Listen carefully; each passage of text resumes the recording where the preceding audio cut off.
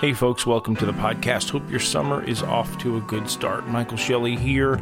Today's guest, Gilbert O'Sullivan, somebody I've wanted on the program for a while. He does not do the promo rounds, I guess, so much because it turns out he has not played a gig in the United States in over 40 years. So we'll find out the answer to why that is and a bunch of other stuff. Long, interesting career, interesting guy, some legal hassles, the usual showbiz up and down, just another kind of version of it. I never get tired talking to people. I never get tired in hearing the variations of how you got in show business and what your experience was. If you want to contact me, Michael S., WFMU.org. Say hi. Some upcoming guests I'm working on. Keep your eyes over at WFMU.org/Michael for the list. Of course, the archives are there as well. And that's about it. Hope rest of your summer goes well. I will talk with you soon. Here it is, me and Gilbert O'Sullivan. Left unattended. What do we do? What do we do? There's Gilbert O'Sullivan, and I promise he will be in New York Tuesday, July 9th at the City Winery and at the World Cafe Live in Philadelphia Wednesday, July 10th. Welcome to the program, and good morning. How you doing? Good morning, Michael. Nice to be talking to you. And I'm really excited about this visit because it's 45 years since I last toured in America, which is a long story. I sort of want to get into that, but the itching question on my mind right now is listening to Get Down is what keyboard are you using on Get Down? Well, I'm playing a grand piano, but my orchestrator, arranger, played Fender Rhodes. So it's a Fender Rhodes, because there's no guitar, it's just a bass guitar, drums, and me on normal piano, and the arranger on Fender Rhodes. So when you're writing a song, I assume you sit in your house, you write it on a piano. Do you hear the finished record in your head, or does that just evolve in the studio? No, everything has evolved around finishing the song, Michael, and then you go to the studio, and it's pretty much set out. There's no real change that takes place other than the adding of the instruments, guitars, bass, and drums. I mean, the interesting thing was we were meant to have a guitar player on the session for this, but he wasn't there, so it just meant that it was the bass, the drums, and the two of us on piano. And it sounded really. So it's kind of good like that because you know when I wrote the song, I'm really happy with it, and producer's happy with it, and then we go in and we just make a record. And Laurie Holloway was the one who played the Fender Rhodes. Laurie Holloway used to be the MD for Engelbert Humperdinck, in the way that Johnny Spence was the MD for Tom Jones. And so Laurie's, I use him. I do a lot of work with him, and he plays electric piano. Yeah. How funny if I had the guitar shown up, we'd have a different conversation right now. 14 UK top 40 hits, a bunch of US top 40 hits, 3 US top 10s, a couple of number ones. Quite a career, a lot to talk about. You're born in Ireland. You ended up in Swindon, which I believe is just an hour or so west of London or so. Is that right? Yeah, that's about right. Absolutely, yeah. And but you can still consider yourself Irish? Well, yeah, you never lose it. Strangely enough, my brothers and sisters, they've lost their accent, but my mother has retained her accent. We left when I was just 7 years old because the grass was greener. My father was was a butcher. The jobs were more opportunities in the UK, so we came over. So everybody tells me I still have a sort of an Irish brogue in my voice, which is interesting, being raised pretty much in Swindon. All my musical background stems from really growing up in Swindon. You talk about your background. Your age is perfect. You're like around 10 years old when rock and roll becomes a thing, and you're about 16 when the Beatles become in. These are like both ages where you're super impressionable. Were your parents, did they listen to music in the house, and do you remember rock and roll and the Beatles coming into your life? Well, the interesting thing, Michael, is that I was too early for Buddy Holly. I mean, I got into him later, but I was and Elvis. So my older sister, 2 or 3 years older than me, she had parties with friends who could play Elvis and Buddy Holly. I wasn't into that. I got into the Everly Brothers. I liked straightforward pop music. I mean, I loved Carole King's Never Rains, Always Rains in September. So I mean, I was into pop music, and I would hear a lot of American records on the radio. So, but it was the Everly Brothers that really. I was a huge Everly Brothers fan, and then of course in England we had Cliff Richard and the Shadows about 1960, and that was a big thing for us. But really, what in a sense changed my musical life was, of course, the emergence of the Beatles, because not only did they write great songs without any musical knowledge. I mean, they couldn't read music. But they were able to write great songs. They looked different, sounded great, very unusual. I mean, the Shadows before them were an instrumental group, which we all loved. But the Beatles, they all sang. And from then on, everybody wanted to be in a band. And my first band, I was a drummer. And then, it develops from there. I mean, I'm at college as an art student. And the music is beginning to become more, beginning to write a little, starting to write songs and with the band, and eventually I get to more serious bands, and then, it kind of takes off from there, and it's building all the time until at a point where I decide that I will make a career out of it. How did you pick up piano? Did you just pick it up yourself? Well, it's the old cliche of working class families had very little money, but they always had a piano in their house. I think the logic behind it was that if one of the children could learn to play the piano, then they could earn a few bob in the pub at night. I think so. The piano was always there, so that was great for me, because when I started to play more, I had piano lessons. My mother sent me to piano lessons. My mother was the musical, not so much an influence, but music was Irish get-togethers and whatever. Not my father. But I had piano lessons. I didn't really like the piano lessons, the theory of music. I was more playing by ear. And when I started to write a little bit more, we had a garden shed. We lived in a sort of council house, 5 or 6 houses all together, quite small, in a small little garden. And Mum allowed me to put the piano in the garden shed, upright piano. So that was great for me, because it gave me this sort of, I could play sing like Bob Dylan, bang away and annoy the neighbors. I must have annoyed the neighbors. I mean, there's no soundproofing in a garden shed, but they were really good. Nobody ever. I mean, I had a shoe thrown at the roof once, but I think, but they were very tolerant of me, because I remember on a Sunday afternoon when the men in the other houses would be out digging the garden, planting potatoes, whatever. I've done crazy for a couple of hours singing my head off, and suddenly I'd look out the window and they'd still be in the garden. And I was really embarrassed about the fact that I'd been singing my head off, and I kind of wanted to wait until they went inside before I ran in. But it was great to have that, because that allowed me the freedom to sit at the piano, coming from college, sit there, and I was a huge Bob Dylan fan, and my Beatles songs, and a lot of my early songs were very influenced by the Beatles. It's a great period. So you do get signed to, I think, a publishing contract initially, right, over at CVS.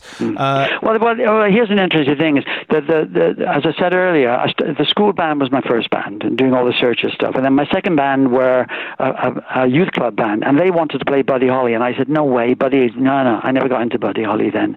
So I said, we must do Searchers stuff, contemporary stuff. And then the third band was a serious band, because Rick's Blues, a great friend of mine, taught me to play blues piano, and I used to go to his grandma's house where they had piano. He taught me great blues piano, and we formed a band called Rick's Blues. And Rick was a serious music. I mean, he had stuff by Bill Black and all these, Bill Doggett and all these kind of people.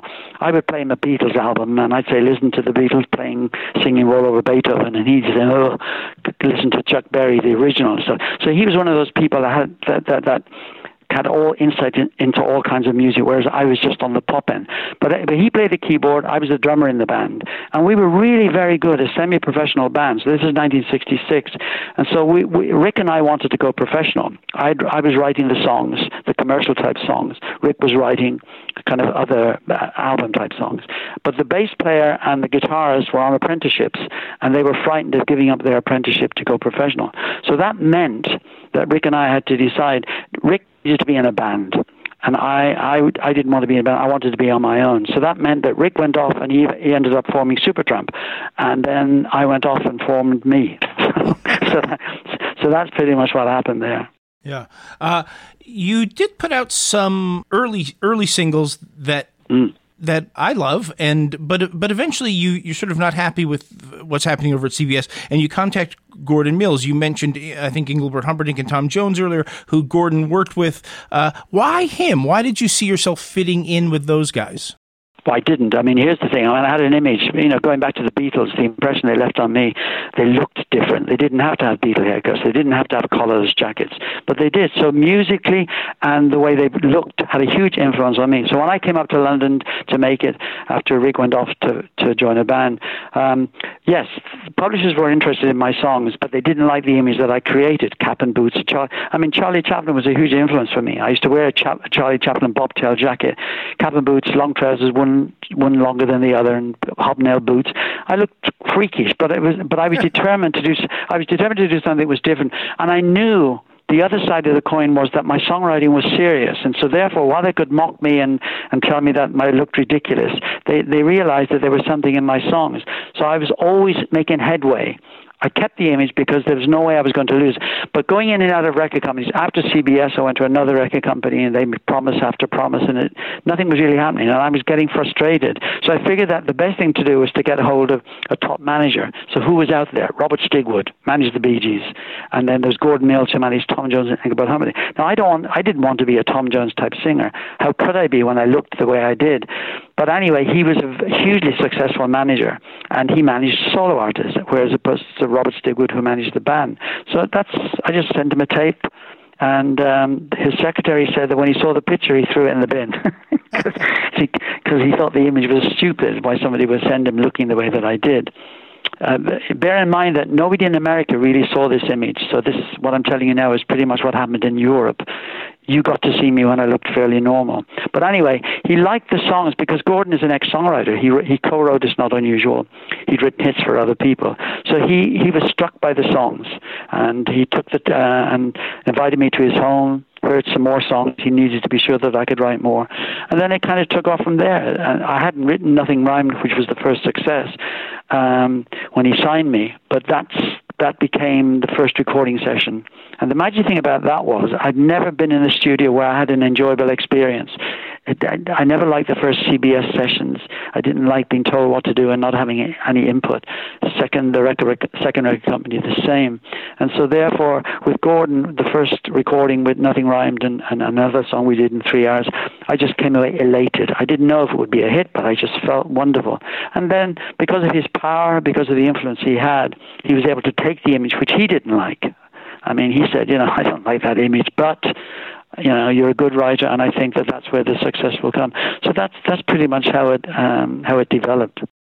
So let's talk about the songwriting process. I mean, do you write in a notebook? Do you just sit down at a piano? Do you come up with music first, melody first? How does it happen? Well, it's a brill building mentality. I love the brill building. The Don Kirshner rooms where Goffin King, Sedaka Greenfield, Neil Diamond would sit in a room, try and write songs, 9 to 5, clock in at 9 and clock off at 5. That's the discipline that I apply when I write songs. I'll sit in the music room for 9 to 5, try and come up with a melody. The hardest thing to come up with are good melodies. I think you're born with an ability to do lyrics, and everybody can write words, but it's not that easy to write good melodies. That comes through the influence of the people like the Beatles and Dylan. That's where you're able to be influenced by their great melodies and then translate it into you hopefully coming up with original melodies yourself. So that's the discipline. I sit down, write the melodies, work at it. If I come up with a good melody, Michael, I use cassettes, I just put it in the trunk, and then I sit there, come up with more melodies. And what happens is that when an album is to be made, whoever I'm working with, I'll pick out the melodies appropriate. Then I'll sit down and write the words, and that's 9 times out of 10 how I write. That's a super interesting way of approaching it. But you've always been very prolific. I mean, all those early singles have non-LP B-sides. There's, lots and lots of songs out there, and they all sound like you to me. There's a very identifiable style and point of view. And I assume, again, that's just organic. That's just not something you. I mean, is Gilbert O'Sullivan, because it's not quite your real name, is that a character that you play, or is that? No. I mean, my name is O'Sullivan, so when it came to the stage name, I didn't call myself Gilbert O'Sullivan. When I had the image, the cap and the boots, the Chaplin jacket, I called myself Gilbert. But if you looked at the record, what I liked about Just Calling Myself Gilbert was that if you looked at the record, the 45, you'd see the writer as O'Sullivan. So people could make, somebody might have bought the single by Gilbert and then looked at the record and said, oh, it's written by somebody called O'Sullivan. That's interesting. So I kind of liked that. But Gordon Mills said, call yourself Gilbert O'Sullivan. So that's pretty much what he did. I mean, everything, the songwriting is everything. I mean, it's the key to, I wouldn't be talking to you without the fact that I wrote those songs. It's because I don't have a great voice, but I have a distinctive voice. And I get away with singing my own songs. That's why I don't do covers. But I'm prolific because I love to write. So it's the joy I have of songwriting to this day. I get great joy out of sitting down, trying to come up with a melody. It's a wonderful challenge, and if I achieve it, I'm really happy. I mean, it doesn't mean that it's going to be successful in the marketplace, but the success for me has always been writing what I think is a good song. If I write what I think is a good song that I have total control over, I go to bed happy at night. So the first record comes out, Himself, in 1971, comes out in, I think, 72 in the U.S., a slightly different version of it, and Alone Again Naturally, number 3 in the UK, number 1 in the U.S., I think 6 weeks at number 1 in the U.S. It's a huge hit. It's also a song that was a big hit around the world. Some songs have that international something that everyone can relate to around the world, and that was one. And I read a quote from you, and maybe this isn't an accurate quote, please tell me. For me, it was just one song I had written. Did you really not know that song was going to touch people? No, you shouldn't know that, Michael. That's a dangerous area to be in. If you felt you knew it, then every time you'd write, you'd be wanting to get that feeling. What the Alone Again was I was 23 years old. I remember Neil Diamond talking to a journalist because he did a really nice cover of it a few years ago, and he wrote me a letter and said how much he really liked the song, and he said he found it really unusual that somebody of 22 or 23 years of age could write a song like that. For me, I'd been writing for a few years before that, and when I wrote Alone Again, I was in a house that Gordon Mills owned. I was able to give up my job as a postal clerk and to be able to write full time was wonderful. And so he owned this bungalow, so I shared it with another singer, and I'd write. So at the time Alone Again was written, it was just one of a few songs that I was writing at that time. Now, the recording session took place, and the songs that were recorded in the 3-hour session this time was Alone Again and Out of the Question. And everybody said the single should be Out of the Question because they said that was the commercial one. People liked Alone Again, but they said, nah, I'm not sure it would be a hit. But in the end, I think Gordon decided that even if it wasn't a hit in commercial terms, it was a good song, so we should go with it. And the rest is history, because in your neck of the woods, I mean, it was a DJ in a certain area in the States who picked up on it, and then it spread. So luck, timing, judgment all came into play. So you can write a good song, Michael, and it never sees the light of day. So you must always bear that in mind. So the key is to be happy with the song you've written. I was happy with it on again, but I had no idea if it would be a success. I hoped it would be.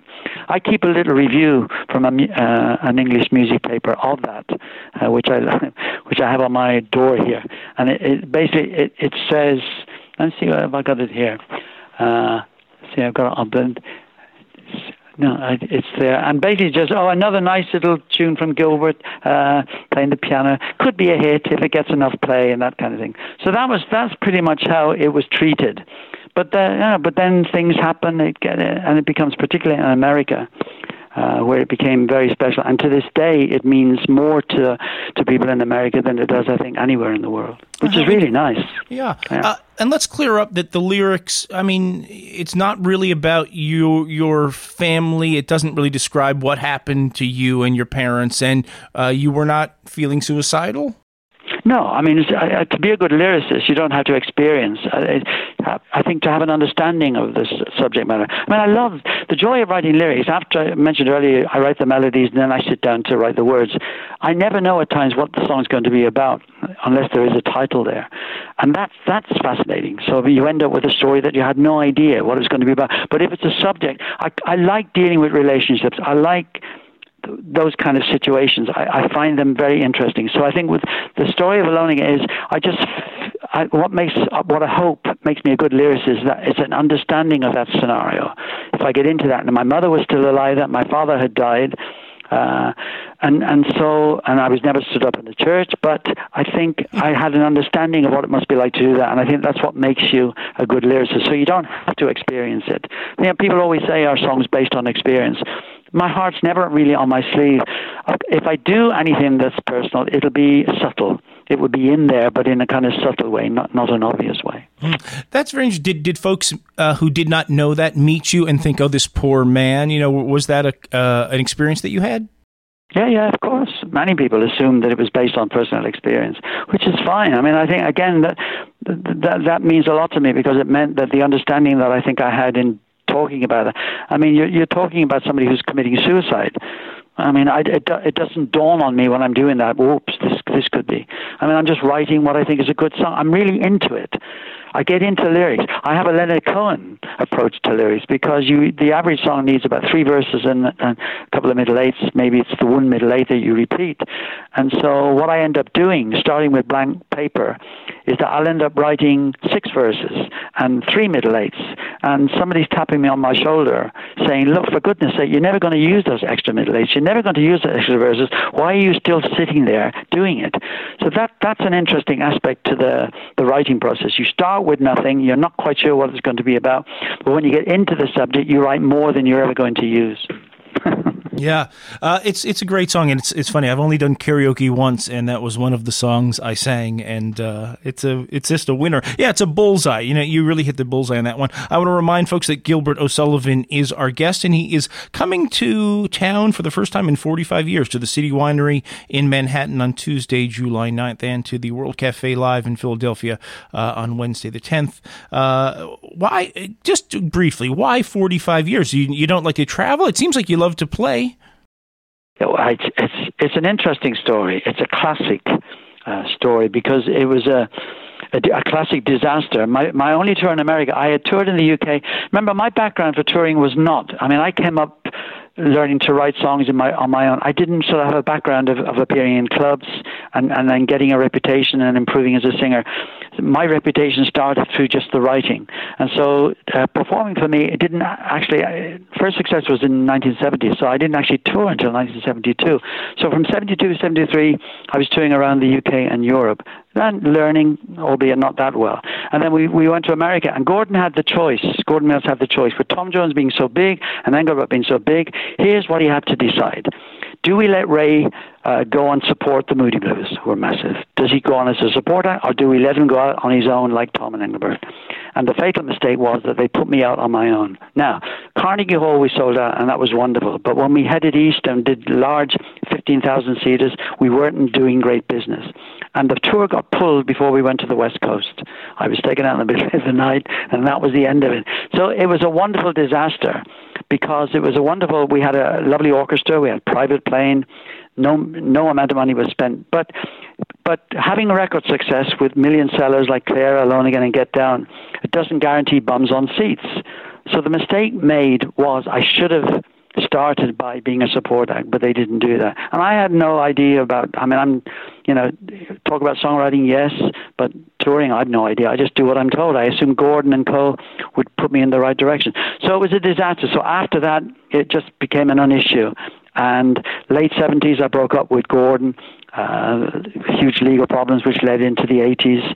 And then 1990, I pretty much got back on my feet and started to tour again. By the end of the 90s, I have a brilliant band, and we tour all over Japan, Europe. But in the last 15 years, we have tried every year to get into America, but they've always said it's too much. Your band, we can't afford to take the 9 musicians that you have with you, 2 backing singers, and so that's the reason we weren't able to get in. This time, Michael, we're able to get in because we've been touring since the release of the new album in August, just myself and my guitar player. So it's very intimate, up close and personal, and it's worked out really nice. And that's why you've given us the opportunity to come over. Gotcha. And you'll be here very, very soon. You had a bunch of other hit singles, and Claire is one that I think that folks still remember. I mean, we're talking about, over 10 million records total. Get Down, which we heard earlier, another one of those songs, a hit around the world. And then you had that problem with Gordon, where you where you had a lawsuit. I believe I read that at the end of that, you sort of won the court decided in your favor and awarded you a lump sum of money, a huge sum of money. Well, did that, getting a giant sum of money, did that change your life? Did you go buy a car or a fish tank or something you'd always wanted? No, I never came into the business to make money. I mean, I was earning £10 a week as a postal clerk, and when Gordon Mills took me on, and I was allowed to write 24 hours a day in his bungalow, he said, "How much money do you want?" I said, £10. I said, "Brilliant, £10." Because I was very naive in that area. If somebody writes to me and says they want to be a success in this business to make money, I show them the door. We come into this business to make music. Now, you're not stupid enough to believe that if you're successful, you won't earn something. So I was comfortably off even when I broke up with Gordon. I didn't sue Gordon Mills for money. I sued Gordon because throughout the 70s, when Gordon signed me up, I was signed as a publisher to April Music, who signed me in 1967. 67, they signed me for 5 years. So when Gordon took me in 1970, there was still 2 years left of the April Music contract. So he did a deal with April Music. But April Music had said to me in 1969, "We're now allowing writers to have their own companies within the main company." So in other words, what April were proposing was that young songwriters were being given the chance to have their own little company within, and to give them a share of the publishing. And so when I said to Gordon, April said I could have that, and he said, "Well, I'm not going to give you that because you're not successful. If you are successful, I'll give you that." So 1972, I said to Gordon, "Any news on me getting my little publishing company?" He said, "Don't worry, you're going to get it." 73, 74, same thing. So when Gordon and I broke up with a handshake in 77, I said to Gordon as I left his room, I said, "Do I about my little publishing company, interested in my publishing, will I still get it?" He said, "Yeah, you go into the office next Monday," because this was a weekend, "and Bill Smith, the chairman of the company, will sort it out for you." I go in on the following Monday, and I say to him, he knew that I'd left Gordon. They were not happy. He basically said to me, "You can go and get lost. You're not getting it." So that meant I came out then, who did I know? All my legal stuff had been done by MEM. Everything to do with my career was to do in that building. But I rang somebody I knew, Gary Davison, whose father was Harold Davison, very important Asian impresario. So he put me in touch with lawyers. So I went to see them and I said, "Look, I was promised something. That's all I want." But what happens, Michael, is that when you go to court after a year, lots of kind of worms erupts. There's conflict of interest. All this kind of stuff came out, and I ended up not only getting the interest that I wanted, but I got all the publishing and I got all the master recordings, none of which I asked for. So I'm grateful for that, but I wish it hadn't happened, and that all the hurt that it caused, I regret that hugely. Yeah, well, it's very clear that songwriting is what you were born to do, and that what you love to do, and certainly not in it for the money. But having money is better than not having it, right? Of course. I mean, I'm not complaining. I mean, I was able to help my family. I don't drive, so I don't need it. My brother works for me, and my daughter now works for me. So things like that. We're good. I mean, it's just financially, of course, my songwriting allows me to be financially secure. So I mean, but I don't worry about it. I mean, I have no financial worries. Songwriting for me is what I love to do, and the rest is taken care of. Because I own my publishing, of course, good things come in, particularly in America, for films and whatever. And the people in charge of that look after it really well. So I'm happy. I mean, BMI are collect for me, so it's fine. But I mean, I'm not. That's nothing to do with, when you're sitting and writing songs, money is the furthest thing from your mind, and so it should be. Yes, absolutely. There's one other legal thing I want to talk about. I find it very fascinating. Biz Markie used a sample of Alone Again Naturally, and this was, I guess, the early days when there just was no precedent of what to do with it. But was the idea that folks would sample your recording and not pay for it? Was that the idea? Well, no. The premise was that Biz Markie, who was the Jay-Z of his day, requested the usage to sample Alone Again. I mean, I'm not really aware. It was the early days of sampling, as you know. Right. So therefore, and we said, well, let's hear what he wants to do. So what they did was they'd sample the intro, and then he raps over it. And he's a comic rapper. I didn't know that. So I said, no, I'm sorry. Alone Again is the one song on my catalog I refuse even as I speak to you today, we've just recently turned down a film request to use Alone Again on a comedy film, and no way. Alone Again can never, my contract states that with my publisher that song can never be used in a comic situation, which is important for those people who have bought that song, for people like yourself who love that song. So the Biz Markie thing was, I said no, but they went ahead and did it anyway. So that meant that I had to then go to New York and lawyers and go to court. And here's the irony. I mean, I have to go to court, and Biz Markie's not even there. And so, but the great thing was, the judge was cool, because I'm the first person on the stand after getting, I mean, I spent days with lawyers, and they're rehearsing me about what to do and what to say. I'm thinking, what is going on here? Anyway, the judge was quite clear, and how it ended up was the judge turned around, because this is autumn of the year, and said, because Biz Markie's record label was Warner Brothers, the judge said, if you don't pull this thing off immediately, I'll have every Warner Brothers product taken out. Well, the shit hit the fan big time, and by the time we walked back to the office, it was all over, and it was ended.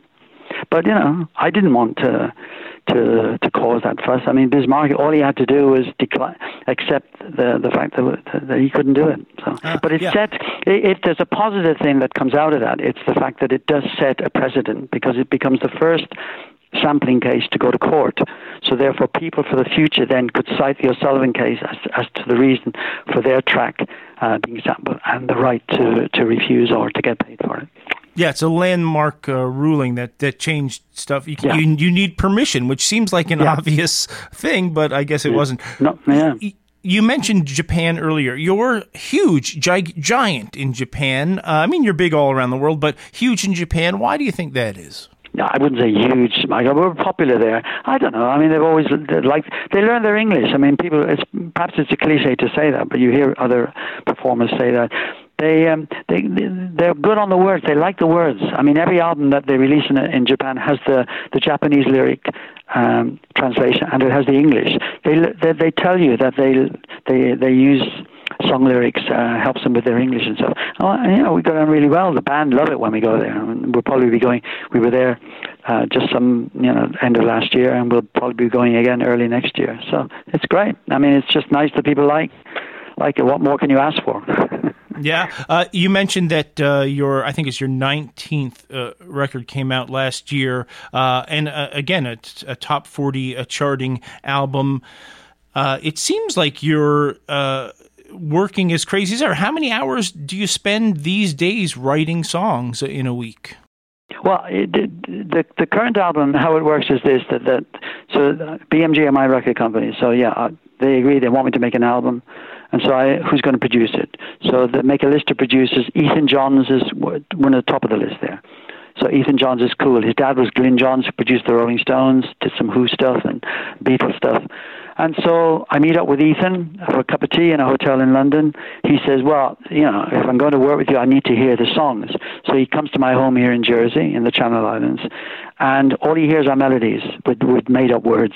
And I wanted to kind of make the album quite rocky. I had rocky songs. I wanted to kind of do a few of those, but Ethan wasn't into that. And I also had songs on electric piano. Ethan doesn't like electric piano, but I, you know, whatever he wanted to hear that he liked, I had, and I was playing him stuff that he really liked, which I didn't think he would like.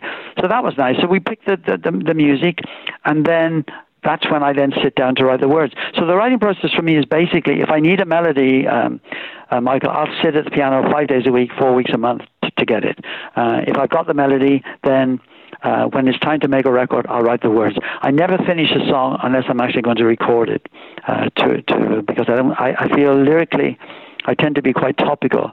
And so if I wrote a lyric today that was stuck in a trunk for a year or so, it's arguable that what I would be singing about would not be as fashionable as perhaps it is today. So that's... You mentioned Jersey in the Channel Islands, which is closer to France, I believe, than it is to England. Yeah. Tell me, what's life like there? What do you do when you're not working? What's French's influence? You know, there's 50 minutes by boat to St. Malo, and you could go in the morning on the boat and have lunch over there and come back in the afternoon. It's really nice. There's no motorways. It's lots of cars. I mean, I don't drive. It's nice here. I mean, it's great for me to write. I'm talking to you now up here in my music room, which is a little room which I cordon off. So piano's here, everything is here. So this is my world up here till 5 o'clock. And so if I'm in a writing mode, it's 9 to 5. My wife is very supportive.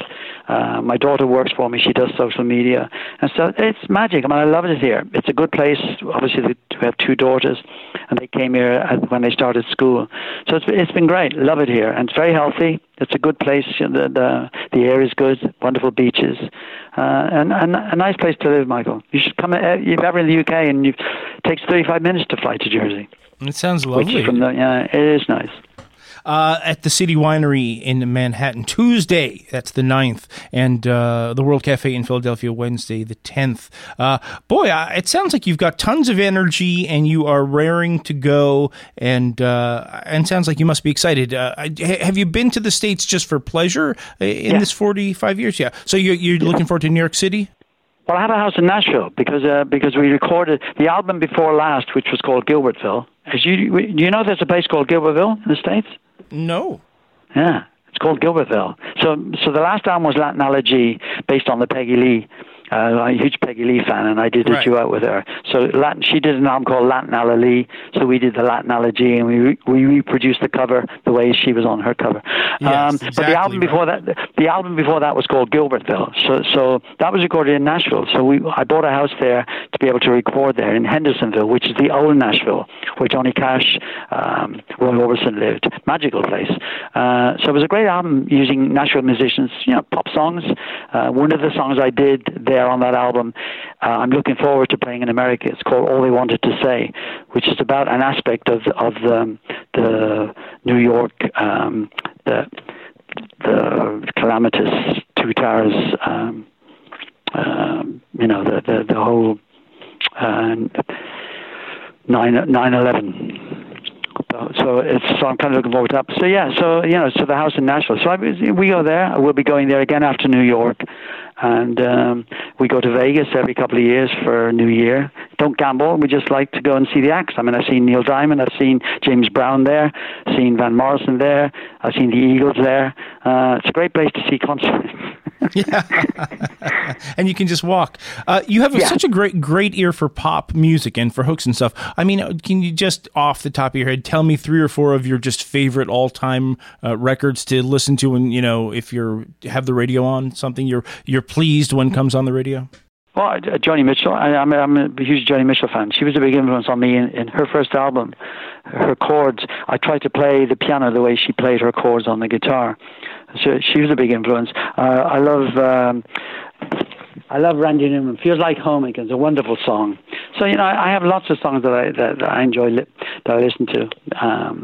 Just to enjoy listening to early Dylan stuff. I still enjoy playing.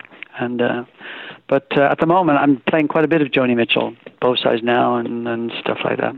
Yeah, quite a unique. Yeah. Well, it's wonderful to talk to you, and wonderful to sort of get the stories behind the things, and just to kind of get your energy.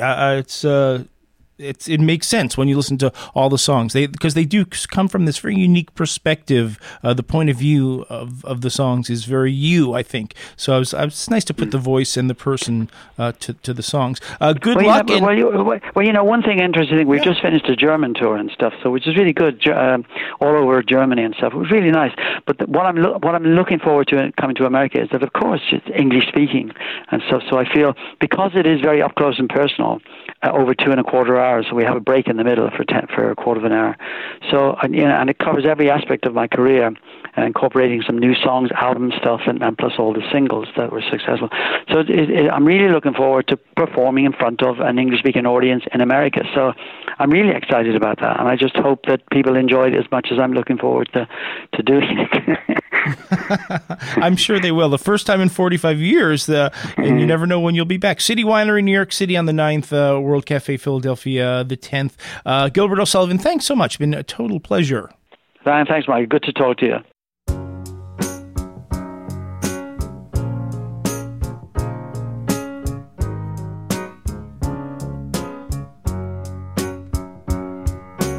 In a little while from now, if I'm not feeling any less sour, I promise myself to treat myself and visit a nearby tower, and climbing to the on, will throw myself off in an effort to make clear to whoever what it's like when you're shattered, left standing in the lurch at a church where people are saying, my God, that's tough. She stood him up.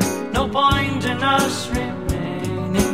We may as well go home, as I did on my own, alone again, naturally.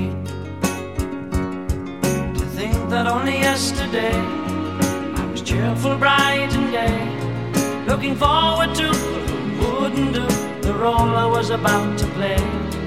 But as if to knock me down, reality came around, and without so much as a mere touch, cut me into little pieces, leaving me to doubt. Talk about God in His mercy. If He really does exist, why did He desert me in my hour of need? I truly am indeed alone again, naturally.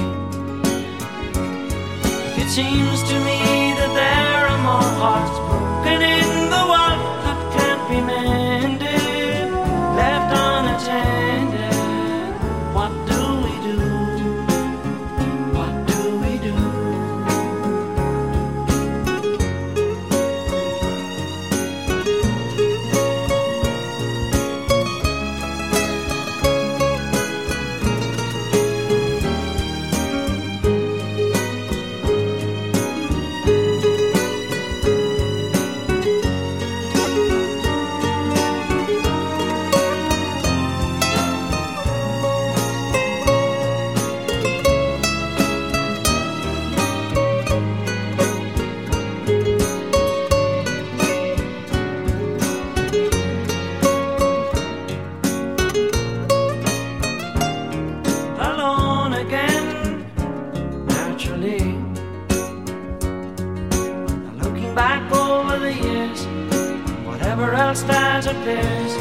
I remember I cried when my father died, never wishing to hide the tears. And at 65 years old, my mother, God rest her soul, couldn't understand why the only man she had ever loved had been taken, leaving her to start with a heart so badly broken. Despite encouragement from me, no words were ever spoken. When she passed away, I cried and cried all day, alone again, naturally.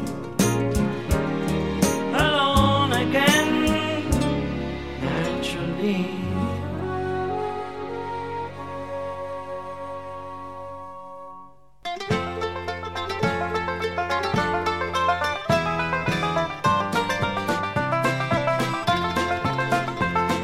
Oh, in a little while from now, if I'm not feeling any less sour, I promise myself to treat myself and visit a nearby tower.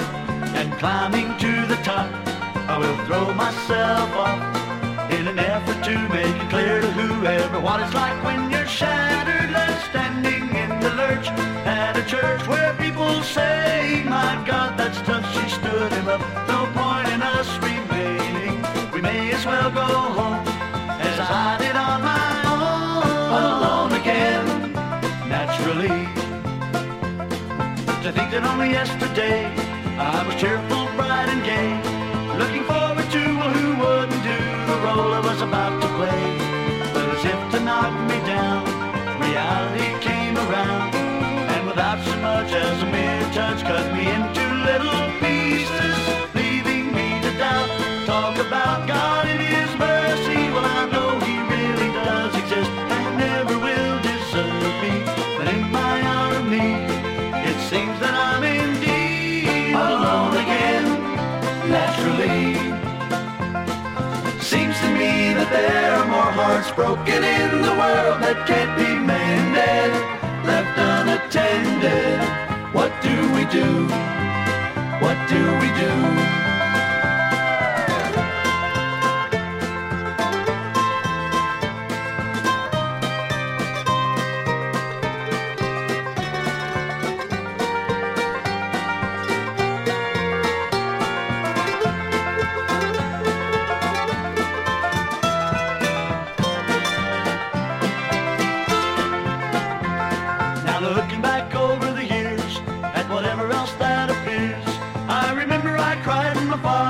cried, never wishing to hide my tears. And at 65 years old, my mother, God rest her soul, couldn't understand why the only man she had ever loved had been taken, leaving her to start with a heart so badly broken. Despite encouragement from me, no words were ever spoken. And when she passed away, I cried and cried all day, alone again, naturally, alone again, naturally.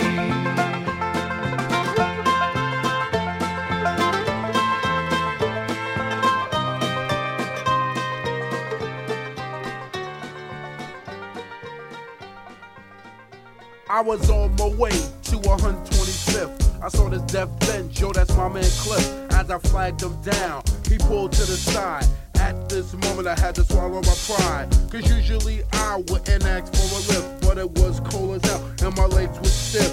He said, hey Biz, what you want, a ride? I said, hell yeah. He said, I can't cause my girl's inside. So he jetted off, leaving 2 tracks. Not at one time did homeboy look back. It took me an hour to get where I was going, and to top it all off, it had to start snowing. My sneakers was old and my coat was thin, but my determination kept me warm within. I had nobody to help me, as you can see.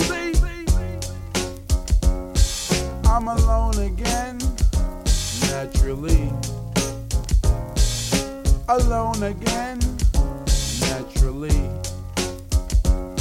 So I went into the show and started maxing. People came up to me and started asking what's up with me and what I'm getting on, and how many records is Shantae gonna perform. I don't know, but now I gotta go, cause Shantae is calling me to do the show. First she was on, and then she called me out. I did a lot of funky beats without no doubt. I put the mic on my head and began to rip. The crowd began to flip, cause I was rocking the ship. When we was done, I started to laugh. Moms of people come to me for my autograph. After the fun was over, it was time to rate. If I was riding, it would be the icing on the cake. As I saw Shantae get into a limo, I had to walk home. I wrote it in my memo. I'm alone again, naturally. All alone again, naturally. Now I'm alright. Nothing to worry, wherever I wanna go, I get there in a hurry, that's right, I'm big time. Very well known, now I'm saying rhymes instead of beats on the microphone. Right about now, I'm gonna explain. It was Cool VT, this one, and the Big Daddy Kane, doing shows all together as one group. None of us acting big-headed or soup. Then after that, we all formed a block. I paid everybody, told them how they rock. They all grabbed their props and went their separate ways. Swan said, I'll see you later, Biz, in a couple of days. When people see me leave, like a mamma jamma, it's like if I was full with stars, lights, and glamour. But when Vaughn came home, he thought I was in somewhere with a girl. I was in bed, alone again, naturally. I'm alone again, naturally.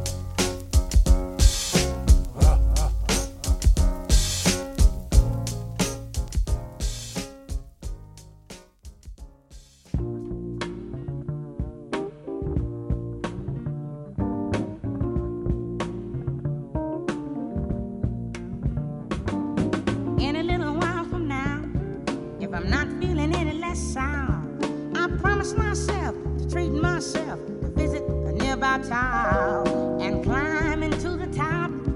Will throw myself off in an effort to make it clear to whoever what it's like when you're shattered, left standing in the lurch at a church where people are saying, my God, that's tough. He stood up. No point in us remaining. We may as well go home as I did on my own.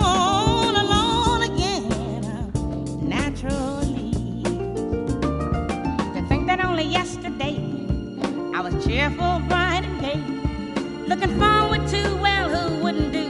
The role was a biped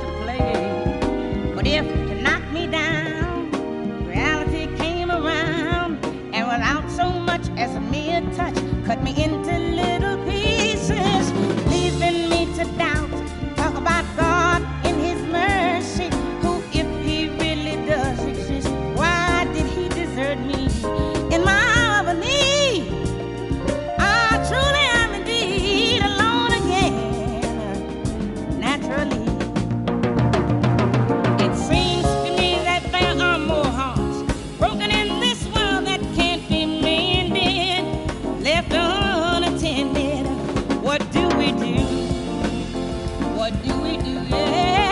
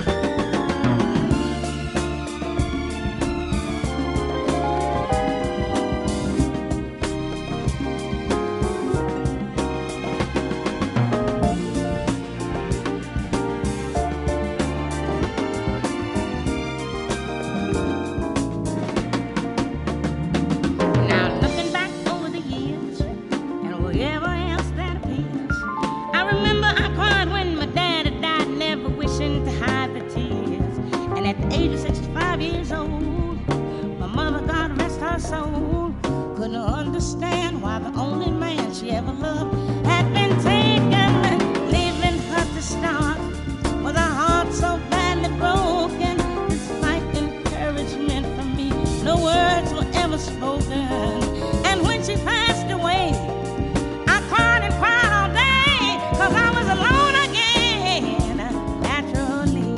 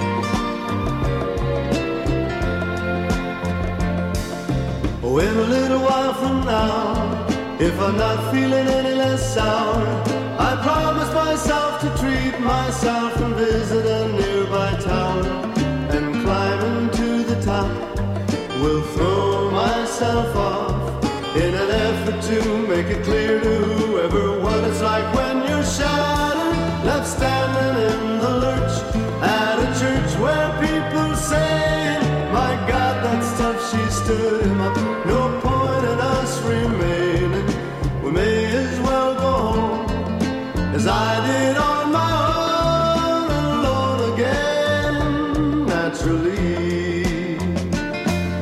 To think that only yesterday I was cheerful, bright and gay, looking forward to and who wouldn't do the role I was about to play. But as if to knock me down, reality came around, and without so much as a mere touch, cut me into little pieces, leaving me to doubt. Talk about God in His mercy, who, if He really does exist, why did He desert me in my hour of need? I truly am indeed alone again, naturally. It seems to me that there are more hearts broken in the world that can't be mended, left unattended. What do we do? What do we do?